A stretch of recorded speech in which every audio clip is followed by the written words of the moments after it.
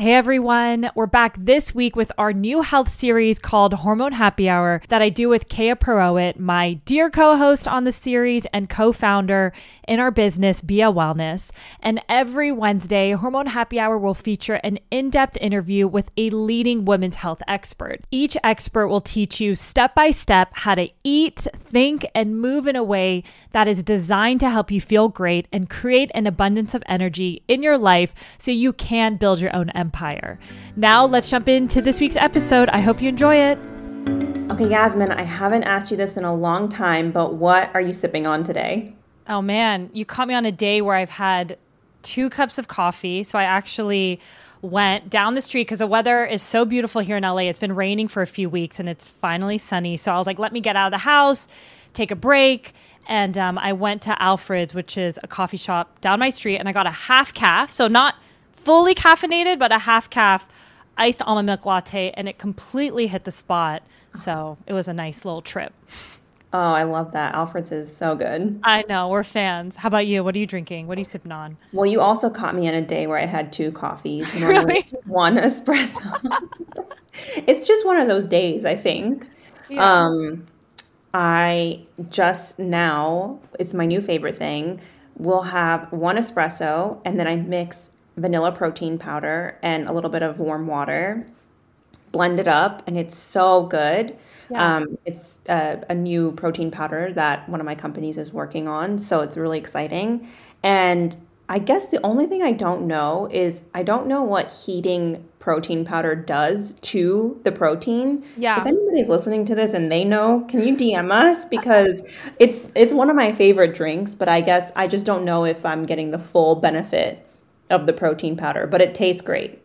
You know, I've never tried protein powder. I'll have to try it. I do collagen when I make it at home, like a vanilla collagen all the time, and it's delicious. But I love the added protein because after all these interviews, we all know we're under eating protein. So any chance we could get. Exactly. Well, I'm excited to get into today's interview. We talk a lot about cycle syncing. And I was curious, Yasmin, we've kind of been in the realm of cycle syncing for a while now and understanding it really over the past 2 years and implementing it in our lives. So I haven't made all of the changes that are recommended with cycle syncing, but I have made a few. And I'm curious to know if you've made any changes, or maybe what's one change that you've made since you've learned about cycle syncing, which, if you're listening and you don't know what that is essentially modifying your lifestyle, your diet, your exercise, your social life to be more in alignment with where you are in your menstrual cycle. Yeah, you know, I'm laughing because we do these interviews every week, and even though I know what to do, I'm still not even implementing it as perfectly as I can. But one thing that has worked for me is in terms of really knowing. So first of all, tracking your cycle. We talk all about that today with Mindy. I didn't do that for years. And that's something just because since we started BI, I got into. So even knowing where you are on your cycle has been game changing for me. And then the biggest thing I've done is the second half of my cycle, right? When you're gearing up for your period, I'm trying so hard not to pack my schedule. So minimizing social events, not doing so many podcasts, right? Because I have this and Behind Our Empire. But I'm not perfect because even this last month, I can't remember if we talked about this. It was just a particularly busy week. I had a bunch of podcasts, social things, life, it happens. We're all not perfect. And I remember just being like, I am so exhausted and I just feel more anxious than normal. Like this is a normal week for me. And of course, I look at where I'm at in my cycle and it's the second half. So again, I even still need these reminders, but now looking forward, I'm like, I don't want to be in that position again. And I really want to just honor how I'm feeling in my body because it's not fun to feel that way, especially when I'm empowered and I know where I'm at with my cycle and what to do. So long-winded way of saying what I've tried to do, what I've gotten wrong. But we're all a work in progress. But how about you? What have you kind of shifted since kind of learning about cycle syncing? Yeah, absolutely. So in today's episode, we learn a lot about what exactly happens in the different phases of your cycle. And when you start your menstrual cycle, when you start the first day of your period, your hormones drop. So your estrogen is high, your testosterone is high, your progesterone is high. And then when you start bleeding, everything just drops. And for me, those first 2 to 3 days of my period, I don't feel like really doing much. I don't want to exercise. I don't want to be super social. I just want to rest. And just honoring that and being okay with it and saying, hey, these 2 to 3 days, I'm not going to do much. I'm going to just honor the obligations that I have. If I can't cancel things, I'm not going to work out. I'm just going to take it easy. And that change alone and accepting it and honoring what my body is feeling at that time has been really beneficial for my mental health and my physical health. I love that, Kay. And I feel like we talk all about that today. And Mindy just gives so many amazing reminders for us and how we should be honoring our bodies and feeling empowered to do so. So I'm excited for our guest today, Dr. Mindy Pelz. Dr. Mindy is a renowned holistic health expert and one of the leading voices in educating women about their bodies. She is on a mission to start a women's health revolution. And Dr. Mindy's high-profile clients include entertainer Leanne Rimes, former race car driver Danica Patrick, and actress Kate Graham, co-host of their joint podcast, Women United. She has also worked with popular influencer Jesse Itzler, Olympic athletes, Academy Award-winning actors, Silicon Valley CEOs, and countless patients looking to supercharge their bodies' healing powers. There is nothing that Dr. Mindy loves more than empowering people to take back control of their health, especially when it comes to women. Her YouTube channel featuring fasting and alternative health tips have garnered over 26 million lifetime views. In today's episode, we talk about how to exercise, eat, live, and fast in alignment with your menstrual cycle. Dr. Mindy is an expert in fasting, and even if you think that fasting isn't for you, you want to check this episode out because we all do some form of fasting. We also talk about navigating perimenopause and why more and more women are dealing with things like PMS, PMDD, infertility, and hormonal imbalances. This was one of my favorite conversations ever. Dr. Mindy is so inspiring, and she's here to make a change and help women feel more empowered and better than ever. So let's get into it. So Dr. Pelz, we are so excited you're here today and want to jump right into it. And I'm curious, from your perspective, why are men and women different when it comes to fasting? Okay, so this is the answer is actually quite simple, and it's a discussion. I don't know why it's taken this long for humans to have. So we know men are driven by testosterone. And we can joke about it, but literally they have one hormone that drives them, and it comes in every 15 minutes. And testosterone will go up into the brain and convert into estrogen. So although they use all the different hormones, there's only one that they really need to focus on, and that's testosterone. And then estrogen will follow, and they get a little bit of progesterone. We're completely different. We have 3 sex hormones that we have to think about. We have to think about estrogen, progesterone, and testosterone. They are all made by the peripheral or the outer tissues of our ovaries. Some of it's made in the adrenal glands. But when we look at our lifestyle, we have to consider these 3 hormones, whereas they only have to consider one. The second thing is we have to remember that men's hormonal cycle is on a 24-hour cycle. Women's is on a 28 to 30, 32, whatever your cycle is, cycle. So we got one on a daily cycle and one on a monthly cycle. So that means if you just think about that, that means every food, every exercise, every fast, every supplement, every medication, everything we ever do has to be done a woman's way. We can't be clumped in with men because hormonally, our hormones are vastly different, and how they show up for us in the time period they show up is vastly different. So if we just start with that, then the question is, well, what do these hormones want for fasting? And the simple answer for that is that estrogen loves when you fast, progesterone doesn't. So, and then we can go into the nuance on that, but that you got 2 twin hormones. We call them sex hormones. And they, we think of them as the same, but they have vastly different ways in which we should build our lifestyle around them.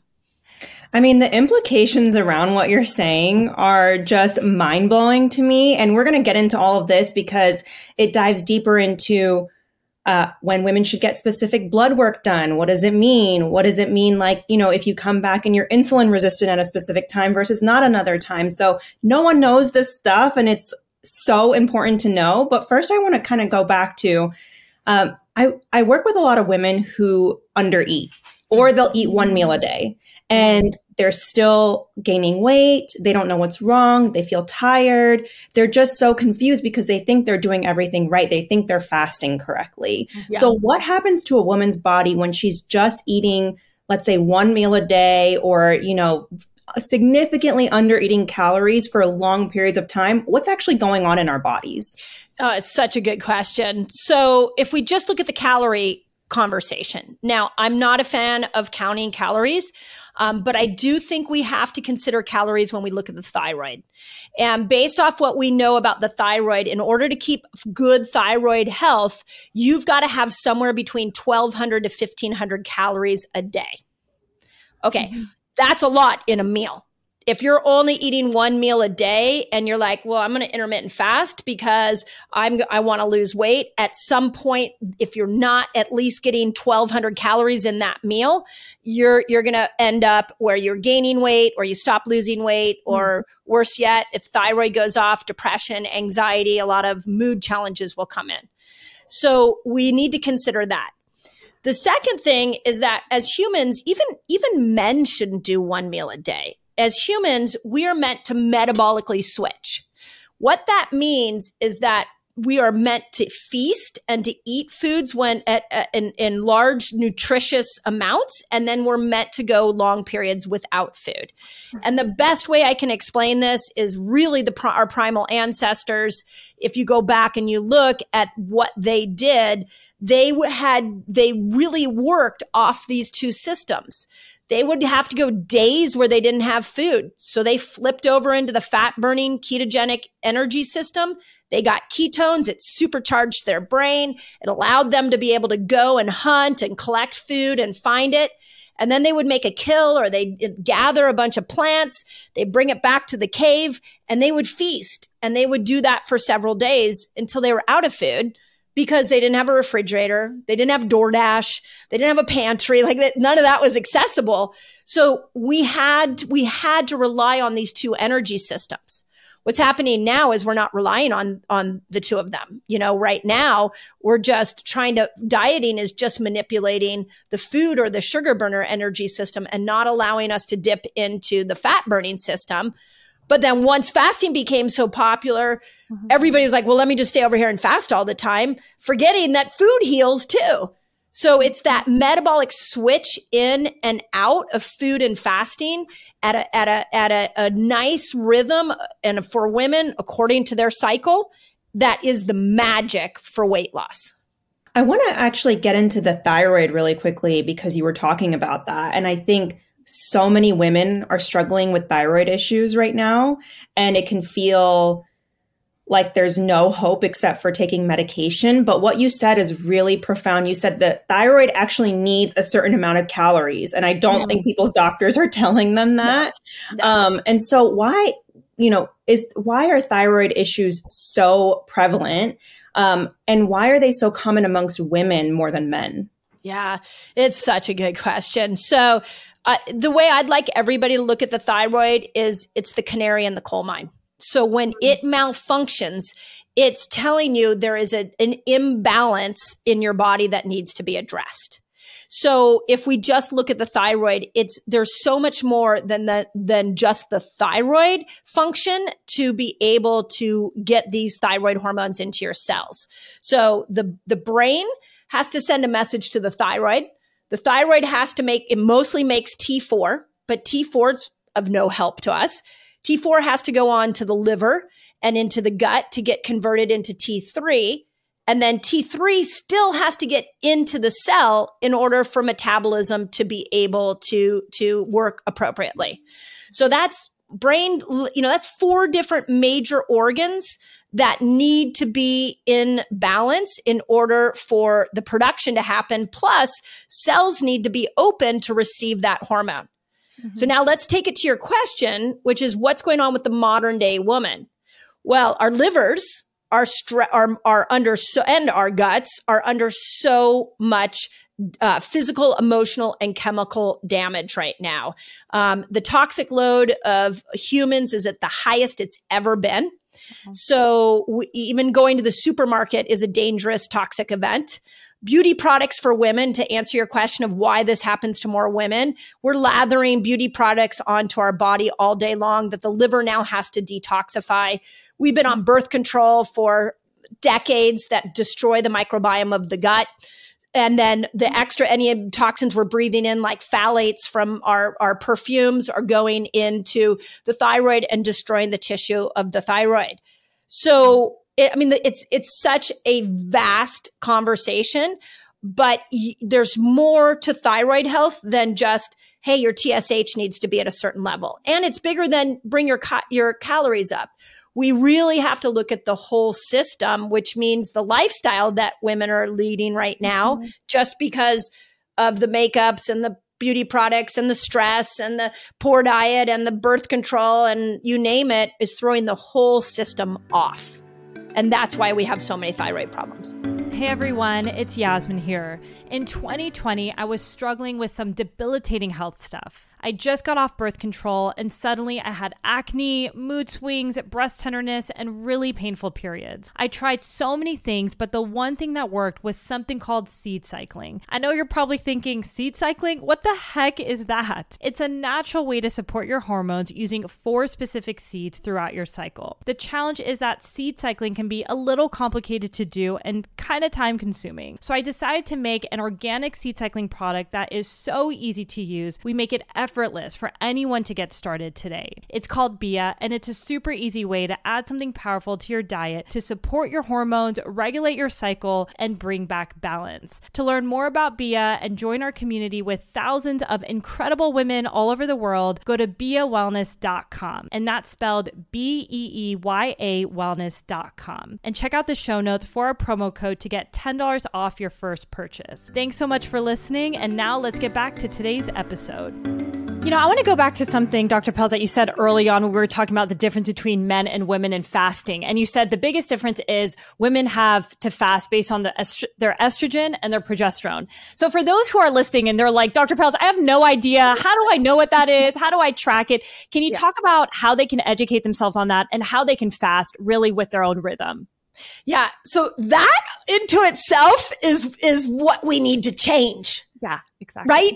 And this is what happened to me. Like, I didn't start to really unpack my hormonal knowledge and health until my early 40s when I went into perimenopause.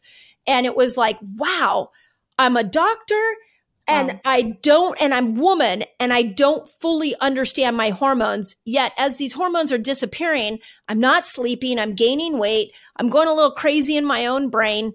Like, how is it that I don't know this? Mm-hmm. And then that question answers, well, who taught me hormonal health? And it was the gym teacher in 9th grade when I started my period, who just said, hey, manage your blood. And here's how you do it. And by the way, you can get pregnant now. That's the education we have. Mm-hmm. So I just want to point out to the listeners, if they're hearing this and they're like, yeah, I don't know this is what we have to change. Yeah. So to answer your question specifically, estrogen I like to think of her as our extrovert. She comes in day 1 through day 10. She peaks during ovulation. She makes us really quite incredibly powerful. It enhances our mental clarity, our verbal skills. We can multitask when estrogen comes in. It makes us have more energy. She stimulates serotonin that makes us feel good. So that first half of the cycle is where estrogen's coming in, and she does really well with fasting. She does really well with keto. And she makes us very extroverted. The back half of our cycle, the luteal phase, is when progesterone's starting to build. Progesterone makes us very inner, makes us crave more carbs. Progesterone's what's got to build so the uterine lining will shed, whereas estrogen has to build for the release of an egg. So that they're literally working in tandem, but they couldn't need different things from you more. Like, progesterone really, really needs you to chill out. Progesterone really, really needs you to eat more carbs to bring up your glucose level. You crave chocolate the week before your period. That's not because you're undisciplined. That's because progesterone needs more magnesium. So there are these 2 magical hormones that have been running us since the day we started our periods. And yet again, I mean, you guys, you know this, like, how many of us bitch and moan about like, oh, the week before my cycle, like all I want to do is eat and I just don't want to do anything. I want to sit on the couch. I want everybody to go away. And the men I talk to are like, yeah, I don't want to talk to my wife that week. They're like scared of us. And this is why we have to crack open this conversation, because if a woman understood herself, she would say, hey, give me some space. Like, give me some space. I'm just nurturing myself. And then come back to me when my cycle starts. And then my extroverted version is going to come back out. Yeah. That's such an interesting thing. I was telling Yasmin the other day, ever since I've kind of dialed in on this conversation and listened to experts like you, the luteal phase, which is what you're speaking about, is actually my favorite, because it's a time, now that I like get it, it's a time where I can organize, I can sit with my thoughts, it's like I'm my own therapist at this moment and kind of go through everything. So I want to talk about, because you mentioned at this time is so demonized, like, oh, she's bitchy, she's cranky, PMS, that she just wants to eat carbs. How can we be more supportive of ourselves during this time versus like, you know, that classic sitting on the couch eating chocolate and potato chips and just crying? Oh my. Such a good question. I love this conversation. Because that's really what it's about, and is supporting ourselves and getting to know ourselves. So, you know, the one word of caution I want to give all women and men as you learn this information is that it doesn't mean we sit on the couch and order everybody around and tell everybody to go. I mean, there's a way for us to do it in a way that supports all the relationships around us, plus supports ourselves. So the way I recommend is, for starters, can you eat more of nature's carbs? So this is your sweet potato. This is your tropical fruits. You know, these are our citrus fruits. These are quinoa, rices. Like, let's bring your glucose levels up. That's what your body already naturally wants to do. So if you feel more hungry during this time, don't sit and shame yourself or guilt yourself or go, I'm undisciplined. What you can do is you can say to yourself, I'm really hungry. I bet I need more glucose in order to make progesterone. So why don't I eat more of nature's carbs? This is not a free license to go have a box of pizza and a tub of ice cream. That's not nurturing to the body. But to have a big sweet potato and, you know, top it off with a good chocolate drizzled over a banana. Now we're working with what, progesterone wants. The second thing is I'd love to see women, cancel more social events. Like, this is not the time that you want to be like out there with the big party hat on, like, doing the town up. You want to actually say, if you look at your calendar, you want to say, no. Like, I don't want to go into these environments during that time. I want to sit and really go introspective with myself. I was just talking to another podcast interviewer today, and she told me that she has canceled doing any of her podcasts 3 days before her period. I'm like, that's it. That's what we need to do. I've shared this story, and so as she, I've worked with Leanne Rhymes. She wrote the foreword of the book, and we had this whole like conversation about like, could we build your whole like tour schedule around progesterone in that week? Like let's get you out in the extroverted times, and then let's get you home in the introverted times. I think all women should think like that. So can you slow your schedule down?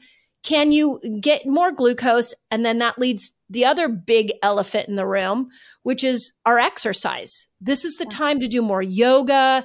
This is the time to walk more. This isn't the time to go and do CrossFit. This isn't the time to up your workouts. This is why I called it the nurture phase. This is when you really want to go within and nurture yourself.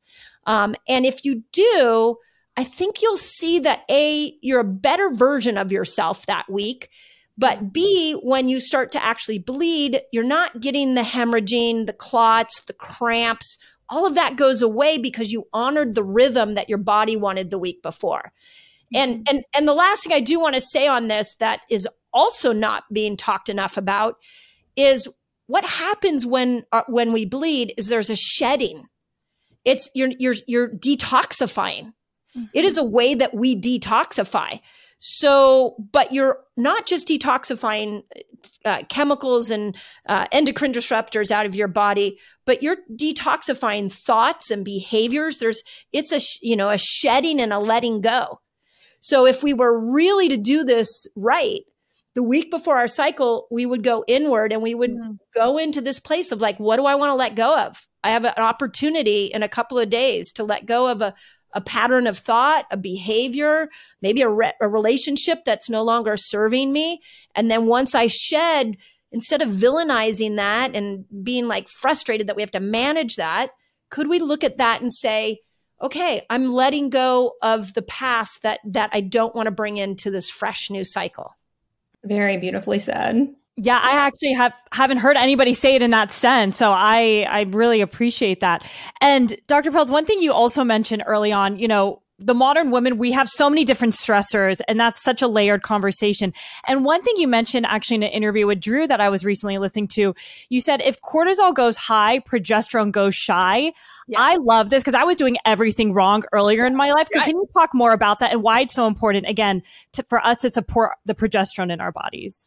Yeah. So when estrogen is very cortisol forgiving. So go ahead and stress yourself out first in the follicular phase if you want. You won't even notice the change in your hormones, but progesterone's not. I think of them like my kids. This is how I think of it. Like, progesterone's that kid that just is so sensitive and just needs you to sit with her a little bit longer and really be patient and not push through, and nurture her, which is why I call it the nurture phase. But when cortisol goes up, progesterone goes down. So that's why I say she goes away. Mm-hmm. And so if we're missing our cycle, if we're struggling with our period when it actually shows up, we didn't mind cortisol. We pushed on through that.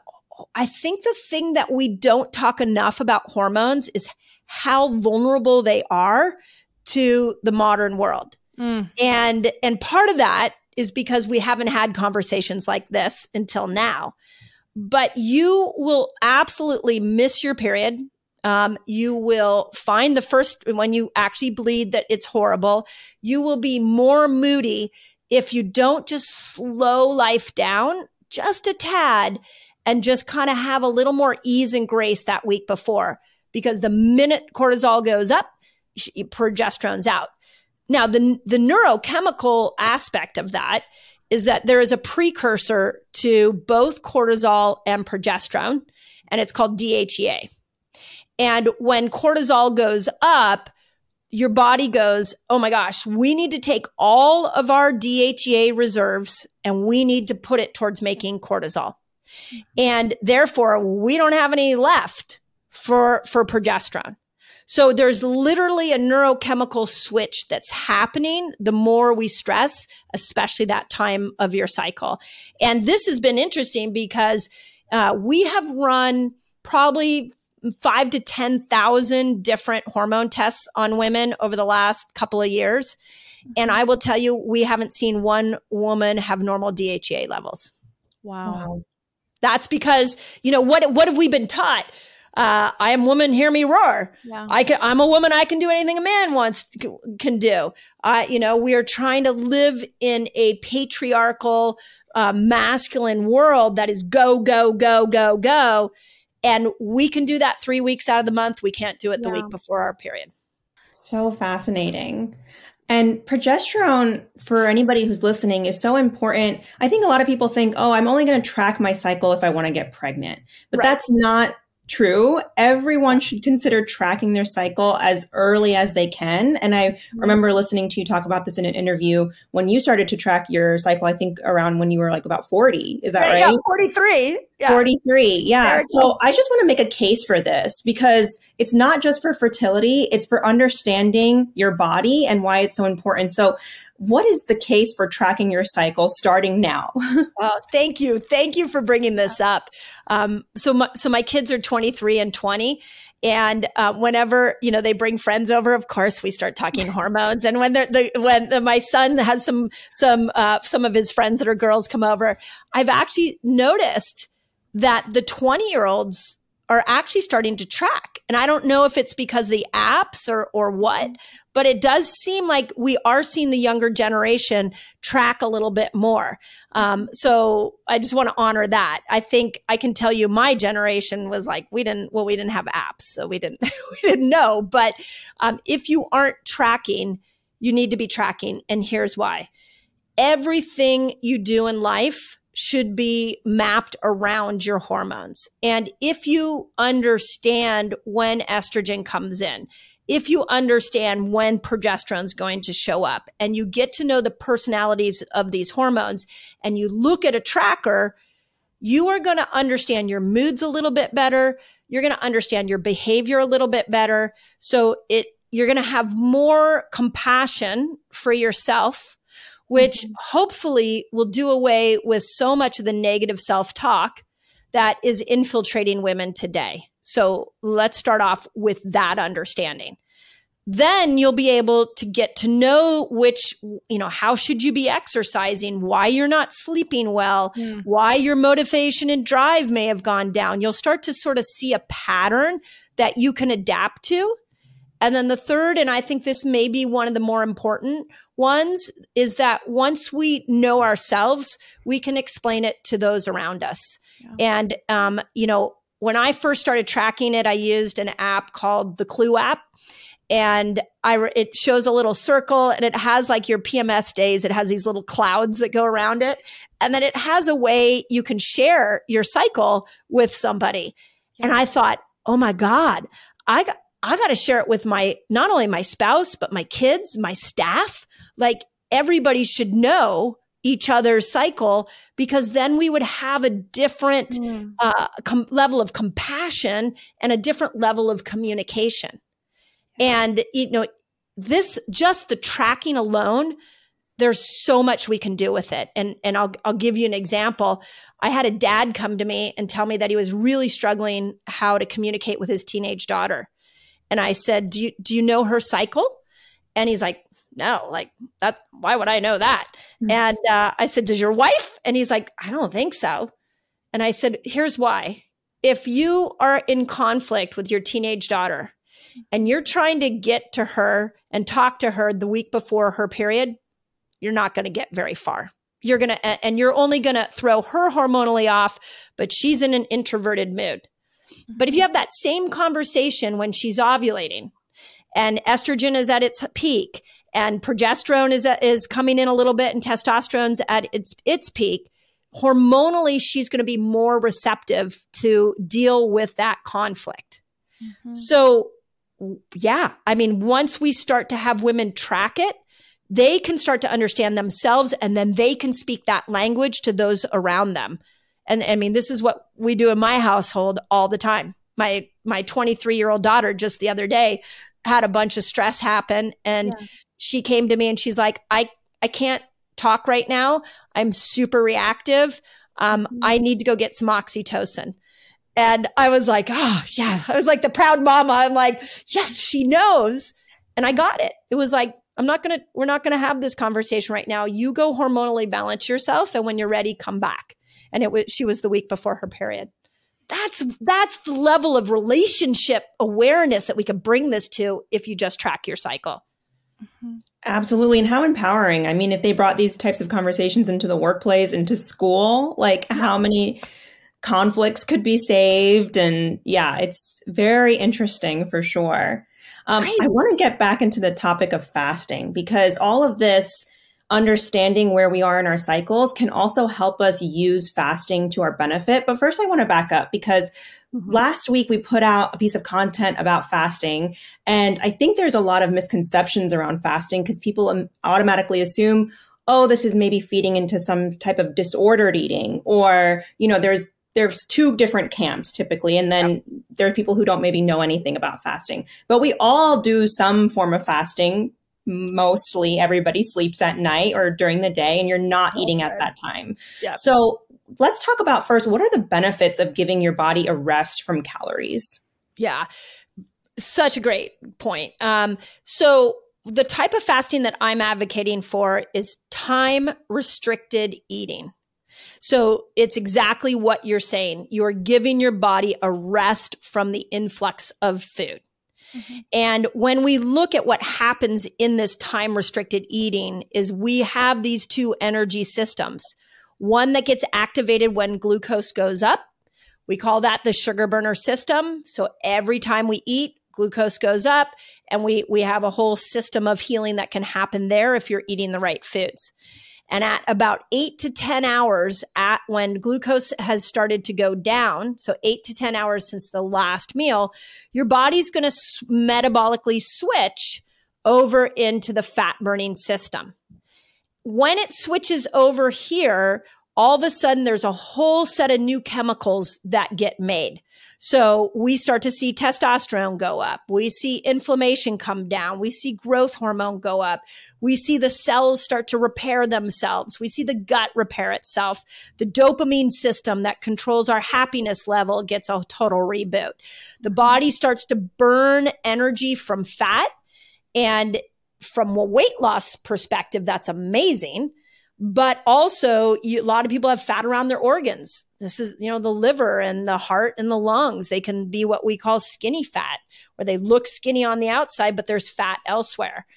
And in the burning of fat, that's where so much healing happens. So I hear you. It's one of the things that I'm really trying to get the world to understand is that the body was meant to metabolically switch in and out of sugar burner and fat burner. Mm-hmm. So if all you're doing is staying in the sugar burner state and you're not getting over into the fat burning place by skipping, it doesn't have to be every day, but going at least 10 to 12 hours without food on many days, you're missing out on a whole repair system. Mm-hmm. So it's this natural system we have to reset our bodies. And now if a woman does that according to her cycle, now she's really maximizing the benefit of fasting to improve hormonal health. So I hear it so often, like women shouldn't fast. Fasting's not good. What I'm teaching you all here, we have seen work on our YouTube channel. We have 3 million people who come to our YouTube channel every single month. Wow. And I ask them, I'm like, tell me what you're seeing. And it's insane, the healing results that people are getting with time restricted eating. So if that's not like, if you can't wrap your head around that, I always say, try it, understand it, learn the science before you villainize it. And, I'm curious, Dr. Pelz, when you say time-restricted eating, how long should that window be? I mean, looking at me, I'm someone who's in their reproductive years. When I don't eat during the day, or even if I skip breakfast, my body goes into fight or flight, and it's not fun for anyone, including myself. But I can very much do it through like post-dinner to the morning. That is very gentle on my body. So I'm curious, what's the time frame and maybe like the structure you recommend, maybe for women in their reproductive years? And maybe we can tap into perimenopause and menopause after that. Yeah, for sure. So in Fast Like a Girl, I laid out 6 different level fasts. I think of them like a Swiss Army knife. Sometimes you pull out the big knife, sometimes you pull out the tweezers, sometimes you pull out the corkscrew. So that's how I look at these 6 different level fasts. They're not meant to be done all the time. So you have to decide what healing you want to have happen to your body. So, and once you know what you're trying to accomplish, then you can figure out what length fast. You have to, the healing and the fat burning system doesn't necessarily start until about 12 hours. And, one of the greatest studies, by the way, ever done for women was done on 13 hours. And it was a group of women that had gone through breast cancer and had had chemo and radiation. And when they came out of that experience, they had them fast 13 hours every single day. This wasn't even according to their cycle. What they found was, after looking at these women after 6 months, they found that the women that fasted 13 hours every single day had a 64% less reoccurrence of cancer. Wow. So look at fasting like sleeping. Sleeping heals. That's why we sleep. But not everybody can sleep. I mean, there's people have written whole books on the inability to sleep in a restful way. Fasting's the same way. It's a muscle you're going to want to train and get to know and then customize it for you. You all might do great with 9 hours of sleep. I might only need 6. Mm-hmm. So it's the same thing with fasting. Get yourself to 12, 13 hours.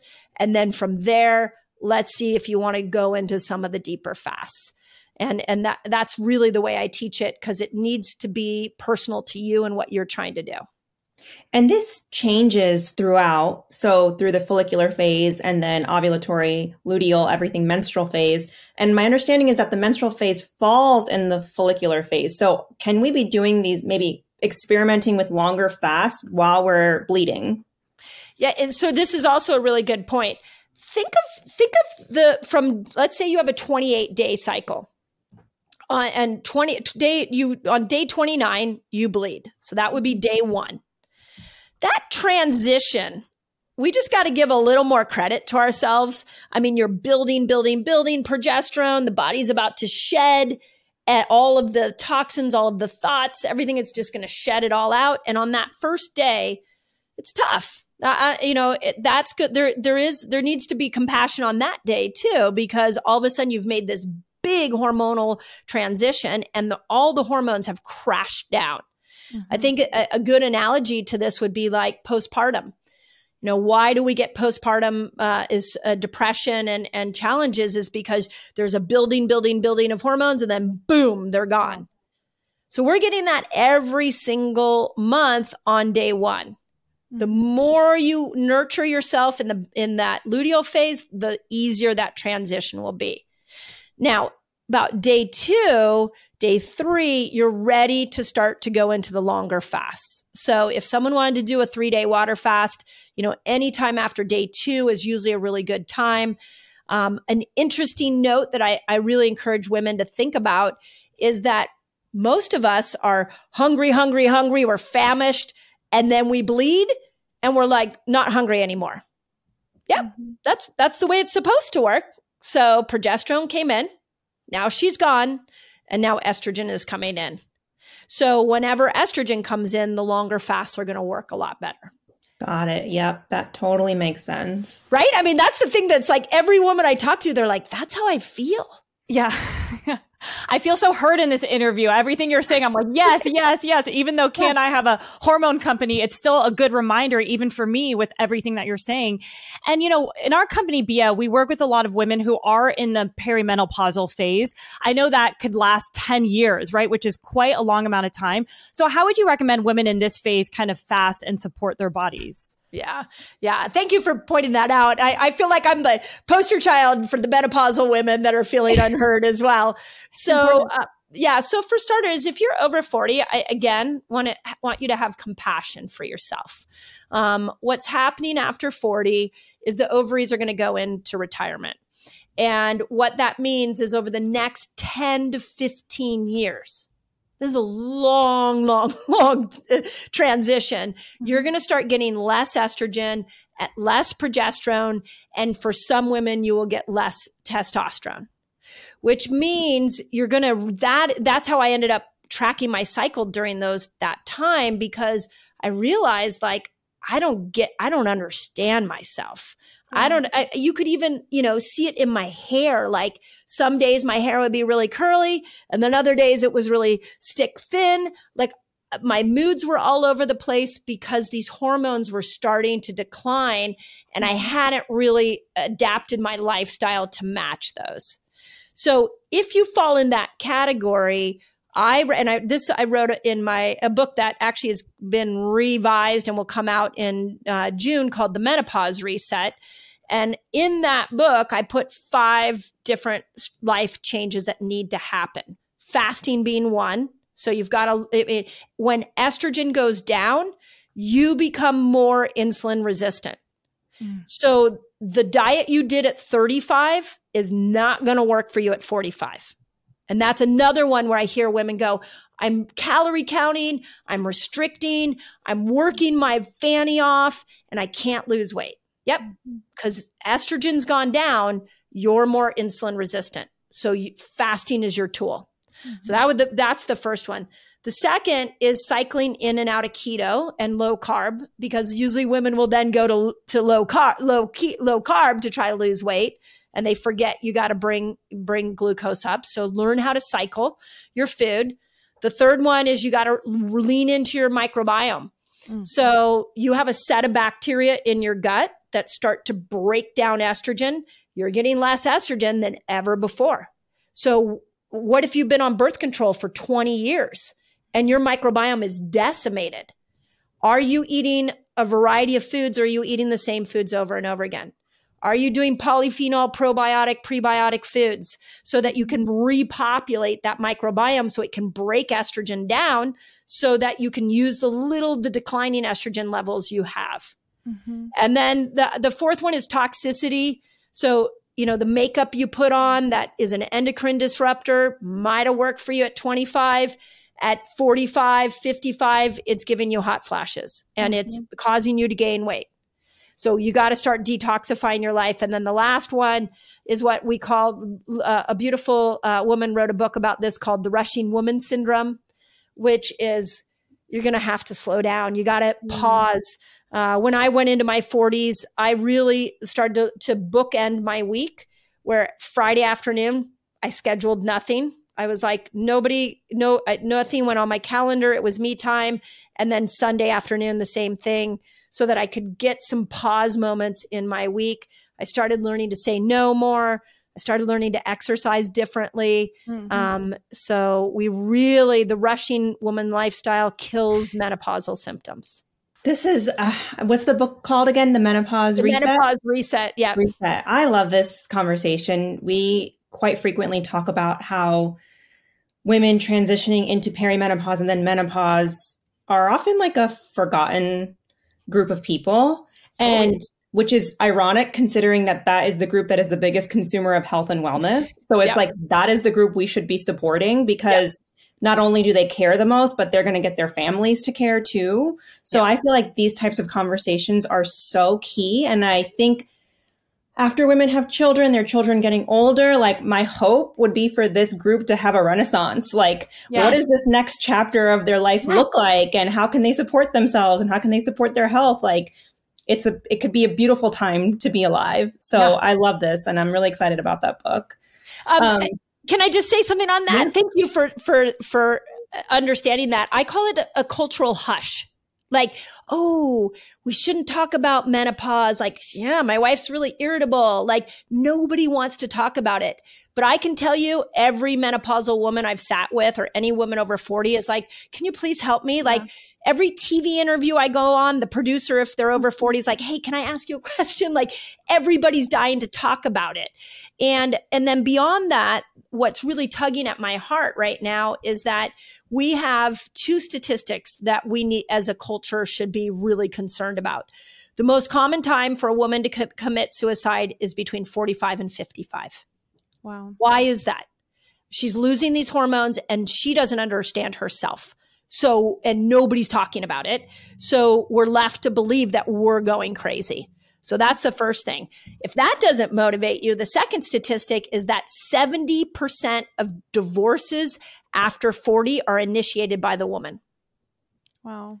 Why is that? Her brain is changing, and we want to come in and use drugs, and we want to debate HRT and bioidenticals. I'm not here to debate that. I'm just saying, what if every woman at 40 knew how to shift her lifestyle to match the shifting hormones? That's what the menopause reset is all about. That's amazing. Yeah. Wow. Those statistics are quite frightening, in addition to all of the other things that happen physically to a woman's body at that stage. Higher risk of certain cancers and Alzheimer's and heart disease and all of that can be supported by supporting our bodies through every single stage. So, if a woman, let's go back to the reproductive years, because you mentioned, hey, we kind of are more insulin resistant at a specific time in our cycle, the luteal phase, or maybe our cholesterol is higher at that time. Like, if a woman in her reproductive years wants to get a good snapshot of her health, what time of her cycle should she be looking at her blood work? How can she have these conversations with her physician? Yeah, I think there's no perfect time for blood work. Other than when you get blood work, please understand what your day of your cycle you were at. And here are some of the big things that you need to know. The biggest is that in the back half of your cycle, if your glucose, your fasting glucose is higher, that's normal. That it's supposed to be higher. So if your doctor says, hey, I'm concerned your glucose is a little high, make sure you go and look at hemoglobin A1C, because hemoglobin A1C is going to give you a snapshot of what it was for 90 days. So, and same thing with fasting insulin. If both of those are higher and you were on day 20 of your cycle, that conversation needs to be had. In the front half of your cycle, cholesterol goes up. And the reason cholesterol goes up is because you need cholesterol in order to make estrogen. So the body naturally gives you more cholesterol. So if you go in and your doctor is like, hey, I'm concerned about your cholesterol, do you know what time of your cycle that you were on? And I think that is what those are two of the biggest markers that I see. I'm starting to unpack all the different changes we are seeing with blood work, with the cycle. You know, I'm sure you guys have talked about this, like, we just don't have enough research on women. Yeah. And to your point, like after 40, like we're the ones you're going to want to spend money with, you know, get to spend money with you because we're motivated. We have money. Why aren't we researching women over 40? But we have limited data. So those are the two biggies that I know right now that need to be addressed. I was just saying when I started this podcast that I discovered a new study this weekend because my next book's going to be about the female brain after 40 and what lifestyle we can use to help her. And glutamate, the neurotransmitter that is excitatory and keeps us very alert, it actually starts to go down when estrogen goes up.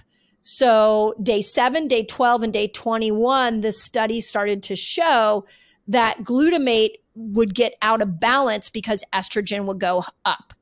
Well, glutamate has to be, if it's too high or too low, you're more prone to anxiety. So when you look at day 7, you look at day 12 and day 21, back to your question about tracking your cycle, could you look and see, okay, wait, those days I am a little more anxious. Okay, maybe that's a glutamate imbalance. Now, neurotransmitters are very hard to measure, but we know 5-HTP is a precursor to glutamate. So maybe you need to come in with a supplement like 5-HTP at that point to balance glutamate.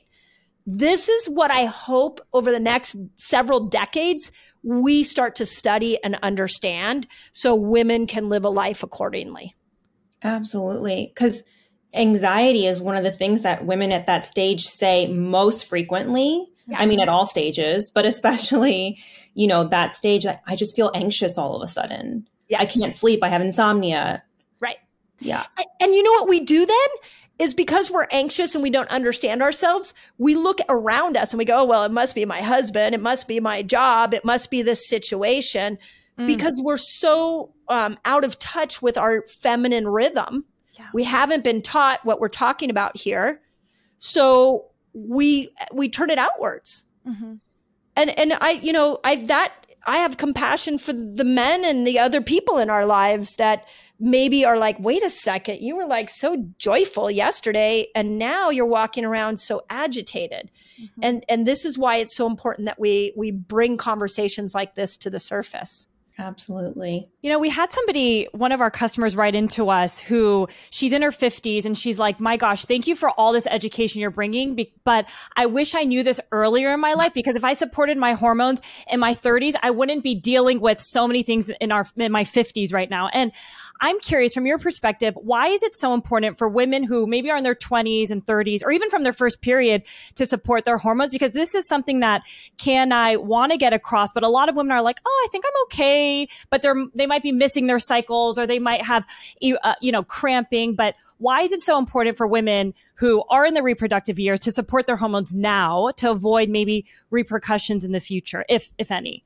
Yeah. So there's two things I want to say on that. The first is, I have this vision of how can different generations of women support each other, and this kind of goes back to the question we had about menopausal women and how we approach menopause. You sort of get tossed aside as you get older in our culture here. You're not thought of as an elder or a wise woman. Whereas if you look at, I started to do some research on how different cultures approach menopause.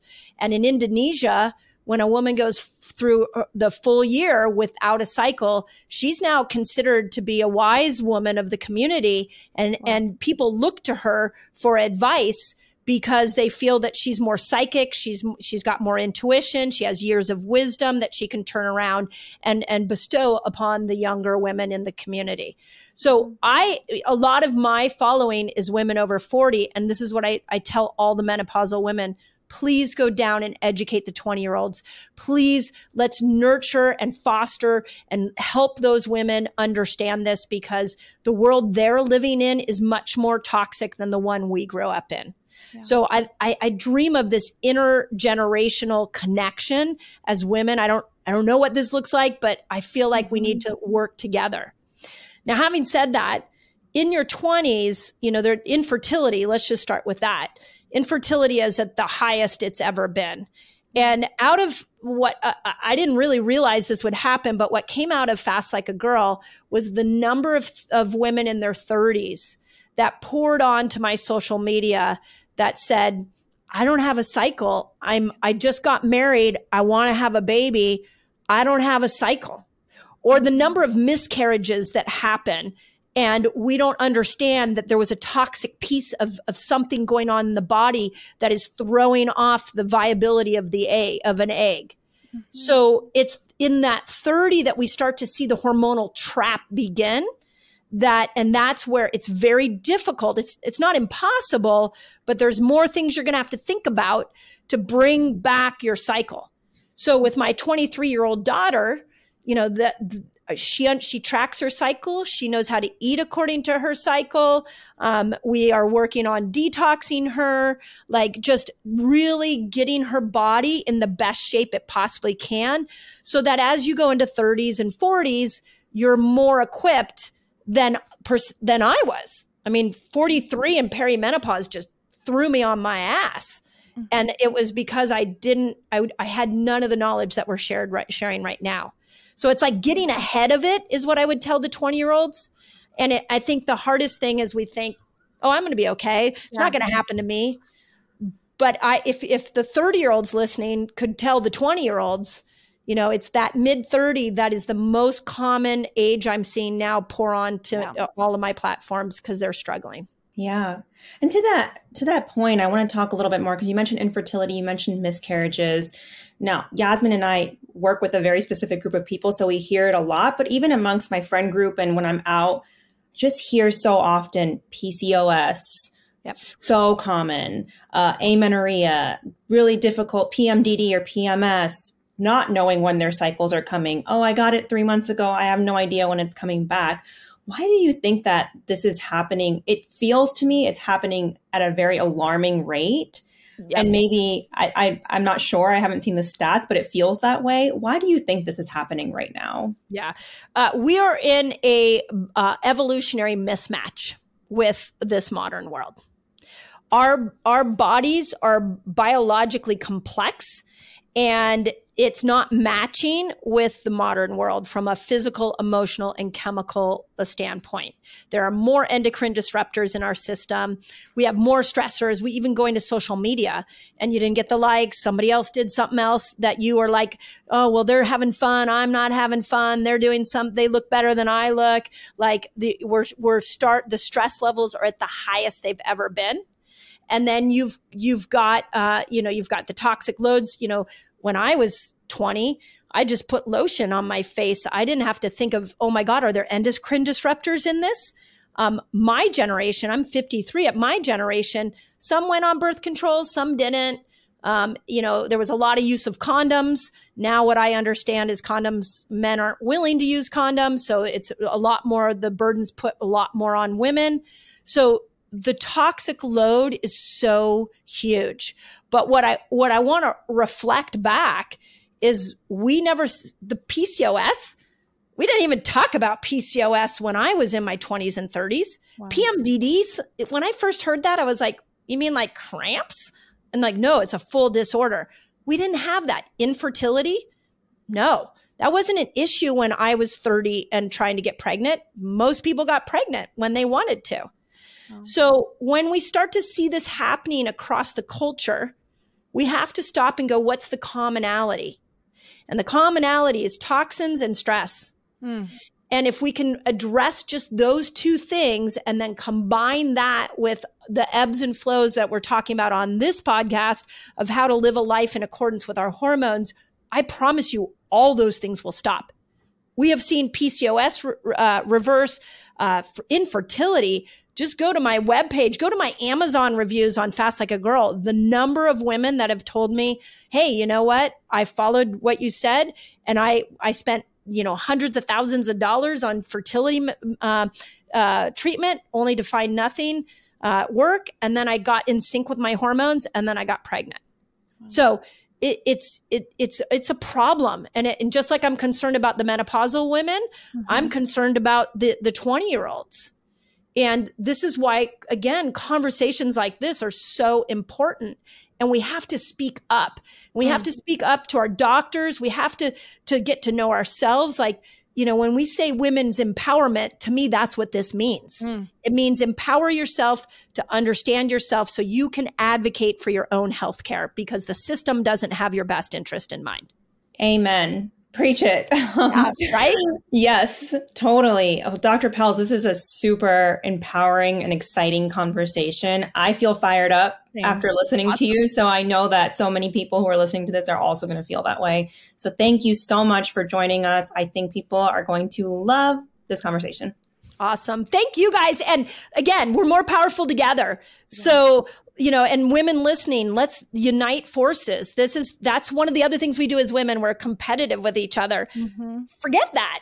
We're more powerful when we know ourselves and unite together. So I just appreciate the chance to come on and chat with you two. And let's just carry this message forward. So super grateful.